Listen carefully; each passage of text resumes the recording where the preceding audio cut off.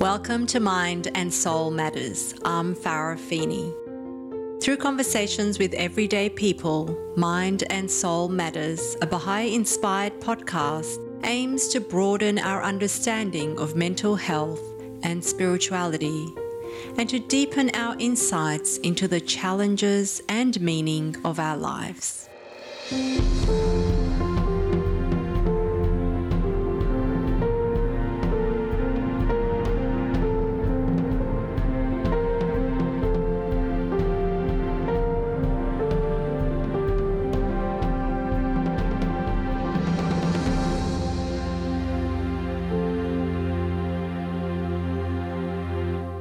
Our guest today is Kainan Feeney. Kainan is an associate professor, a medical oncologist, and a family man. He has treated patients with cancer for over 15 years and has a strong interest in research for new cancer treatments. I'm looking forward to having a soulful conversation with Kainan about his experience of working so closely with death, a topic we often avoid speaking about, as well as his personal experience of loss. Welcome, Kainan. It's great to have you here. Thank you, Farah. Now, it's not a coincidence that we share the same last name. We are, in fact, married and have been for 22 years. And I'm really excited to be here exploring areas which we don't usually talk about in our everyday life. So firstly, most people diagnosed with cancer will survive. So that's the good news. However, as an oncologist, you're faced with death on a daily basis. So what is it like for you to be faced with death or dying patients every day? Yeah, oncology is a field of stark contrasts. It ranges from one end, new technological advances in immunotherapy and genetics, and being able to now cure cancers which were previously considered terminal. From one extreme right through to the more traditional role of a doctor in terms of dealing with suffering, providing comfort to those who are in distress and their families, maintaining hope in the context of danger, and often involving quite intense interpersonal relationships. But outside of all of that, the reality is because of the nature of cancer as a disease, death is a permanent part of the daily reality of any oncologist. Of course, patients may be in their last days. They may be in the terminal phase of their illness. But even if they're being treated for potentially curative cancers, the spectre of potentially something recurring or potentially dying from their disease is always in the background. And it's always a part of the narrative, even if it's unspoken. So, in a sense, facing one's mortality is something that confronts us when we get patients coming to an oncology clinic, coming to an oncologist. And my role as a physician in this area is to obviously provide medical treatment, but also to provide a guide and an assistance to patients and their families through that journey. So that's interesting. So even with curable cancers, still comes a huge amount of anxiety, possibly, and lots of emotion with the patient and their families. So that sounds like quite an intense environment to be working in. Yeah. I mean, it's definitely not one which is laid back and relaxed and calm all the time. It's, it involves people at the most vulnerable often, people when they're very unwell, and families when they're very stressed and distressed. So it does come with a certain degree of emotional intensity. And Kainan, has the experience of personal loss, the most significant being the death of your son or our son, impacted how you interact with your patients? Or do you think it's more the other way around, in that your work impacts how you experience personal loss? So I don't think there's anything that can prepare you for severe trauma or loss. Certainly the loss or trauma of losing a child is one which hopefully none of us need to experience, but we have, and it's not something that you can prepare for. And certainly, unfortunately, many people in the world have experienced that throughout history, and I don't think it's necessarily impacted me personally in terms of how I approach my work professionally.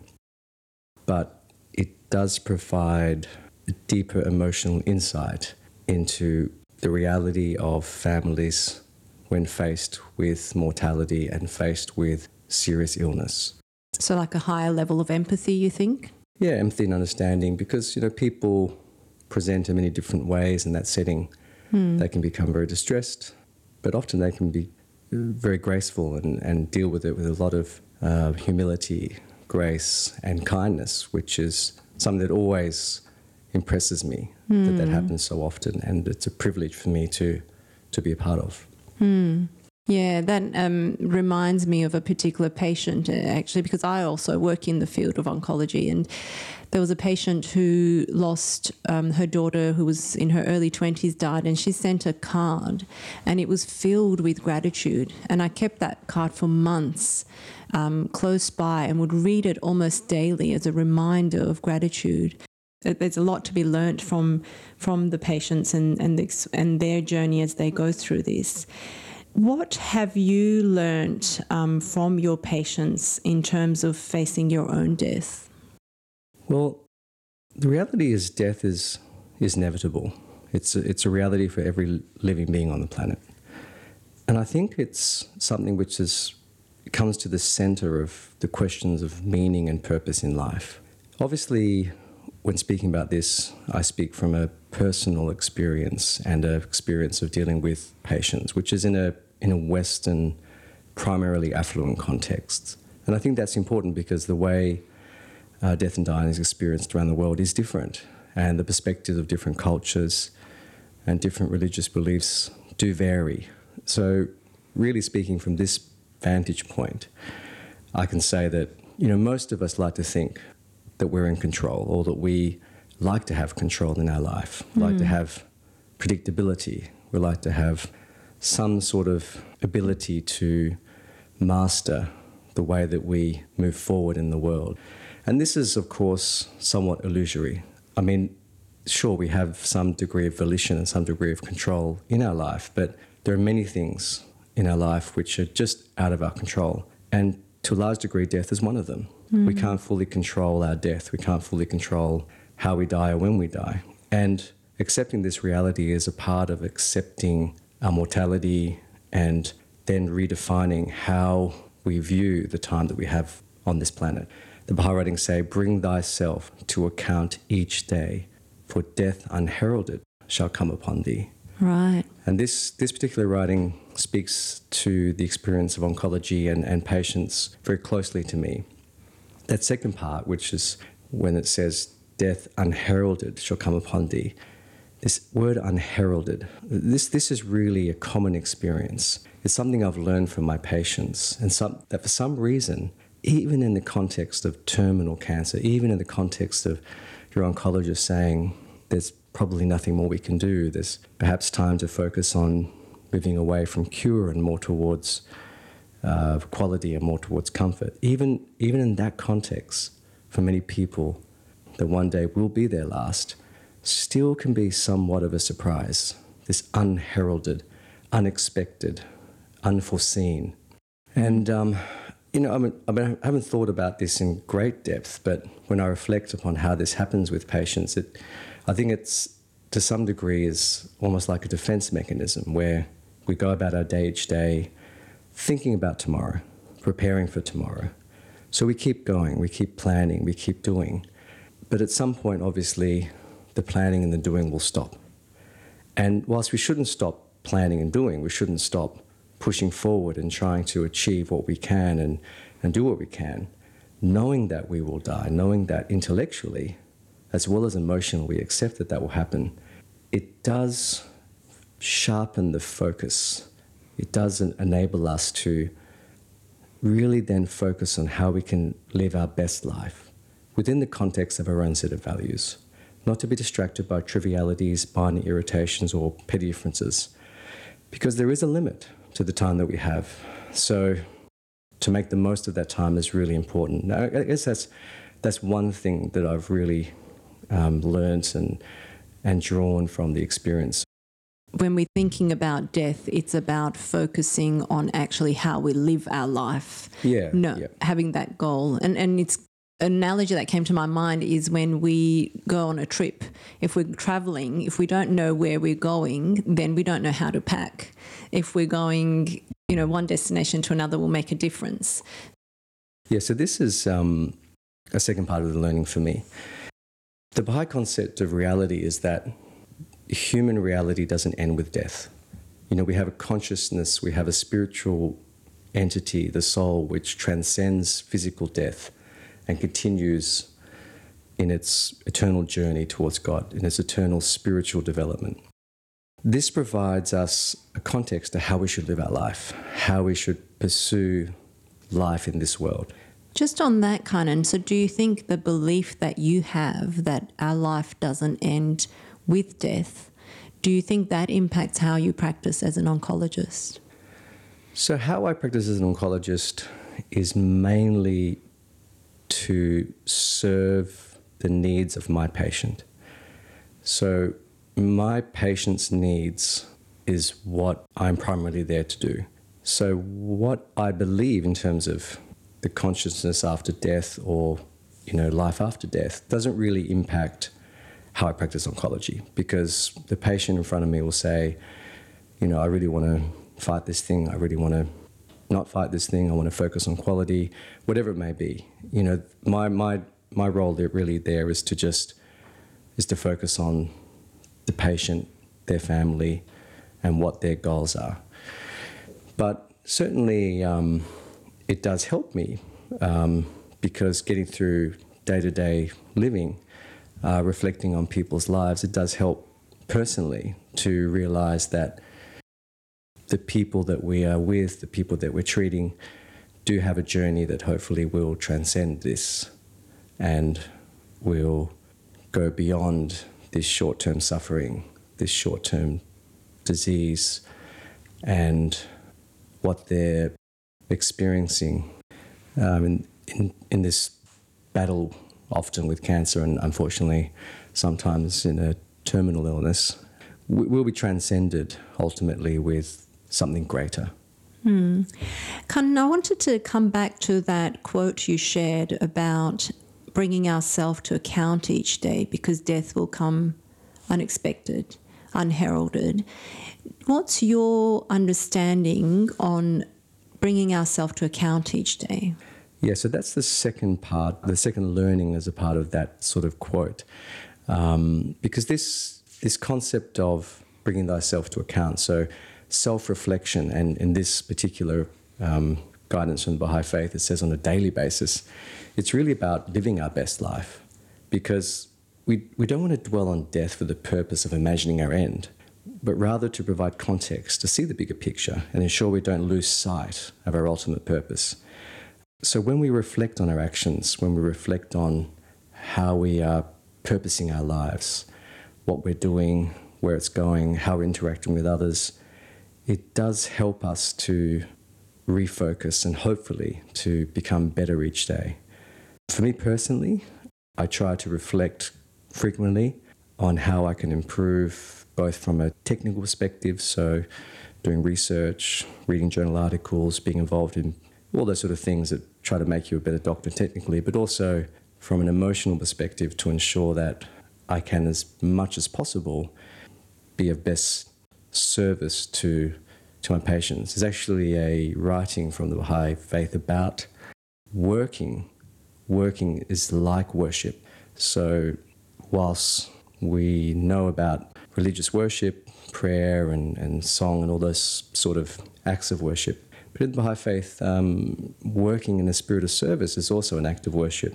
This writing says to serve mankind and minister to the needs of the people is worship. A physician ministering to the sick gently, tenderly, free from prejudice and believing in the solidarity of the human race, he is giving praise. So I try to approach everyday work as a way to express the values of serving my fellow man. And hopefully that is the way we can best translate these sort of values in our everyday life, which can then move forward in the world. That's put a smile on my face and really warmed my heart, because it's reminded me of when our daughter was little. She was about probably 2 or 3, and I remember when she would say bye to you in the mornings, her sentence would be kind to your patients. And it's just what you've described there has reminded me of that. Yeah, that would be the little cry that she'd yell out the door as I was leaving to work. Be kind to your patients. But I think it's important. I think all of these things, like this reflection, this, reflecting upon the temporal nature of our life, it actually is a part of mental health because, it does give us vision. It gives us something to aim towards. It provides an understanding of the continuity of existence, and it removes feelings of hopelessness. It removes feelings of, what's the point? Despair. What's the point of doing this? I guess everyone's going to die. It's all going to end. It's sort of like a nihilistic sort of approach to living one's life in a purely materialistic sense. And not materialism in a sense of like being materialistic, but just understanding the world from a purely material, physical perspective. So if you focus your vision above that, what is a very important aspect, our material existence, but put it into the context of an eternal spiritual existence, which is focused on serving one's fellow man, it does provide always a sense of we can do something, we can do more, we can provide solace and comfort to each other. We can improve civilization through our everyday actions in our family, in our work, in our neighborhoods. And that's important, and perhaps no more important than right now during a global pandemic where we are sometimes confined to our homes, or sometimes we're distressed and see suffering. But there's always something we can do, even if it's calling up someone, providing some degree of solace. That is very meaningful. And the other thing is joy, because I know in the cancer patients that I've seen, joy, they laugh even though they are facing death and they might have terminal cancer. They can still laugh and be happy and joyful and still have that quality of life. Yeah, grace in the face of suffering is something that I deal with every day, and it humbles me. I go into work, I'm a bit tired, I'm a bit grumpy, and then I've got this patient in front of me that's young, that has 3 young children, and they're dying, and they give me a smile and say, "Thank you, doctor." And I look and I just think, okay, wow, maybe I shouldn't have been so grumpy when I woke up this morning. And, it really humbles me every day when I see this level of amazing spirit in the face of suffering, which human beings have the potential for. If someone is going through cancer, is there anything you would like to share that might help them through that process? It's very difficult to provide something that's relevant to everybody. And we're just talking generally here, so hopefully anyone that may have cancer that's listening to this would have a great network around them of family, friends, a great medical and nursing team. So from purely a general sort of comment is that, it's often tough. It's normal to feel anxious. It's normal to feel a bit afraid, a bit uncertain, and it's a bit of a roller coaster. Often there are waves of emotions from, deep despair to great elation if you get good news, which, down the track may then turn into bad news, which then may turn into good news again. So it's a very rocky road to a large degree. And, people deal with those things differently. I don't think there's any particular right or wrong way to do it other than hopefully listening to the advice of your doctor and nursing team and, seeking support and help from your family and friends network. And if you don't have them, to express those needs or requirements with your caring team. Fantastic. Thank you so much, Kynan. It's been really interesting talking to you and getting a perspective of what it's like to walk along patients that are potentially facing death or have curable disease but are feeling uncertain, emotional, anxious. It's been a really insightful conversation. Thank you for your time. Thank you, Farah. I'd like to also thank our listeners and our great team who work behind the scenes to bring Mind and Soul Matters to you. If you've enjoyed today's episode, remember to click on subscribe on your preferred podcast app and share with friends. For any comments or feedback, please email mindandsoulmatters@gmail.com. We'd love to hear from you. If today's episode has raised any concerns for you, please contact your local mental health service. And for our listeners in Australia, please call Lifeline on 13 11 14. Join me next month as I'll be speaking with Maya, a delightful and loving soul who experienced significant loss at a young age, and how she has gone from grief, suffering, and chaos to nurturing compassion, hope, and meaning. I look forward to your company then.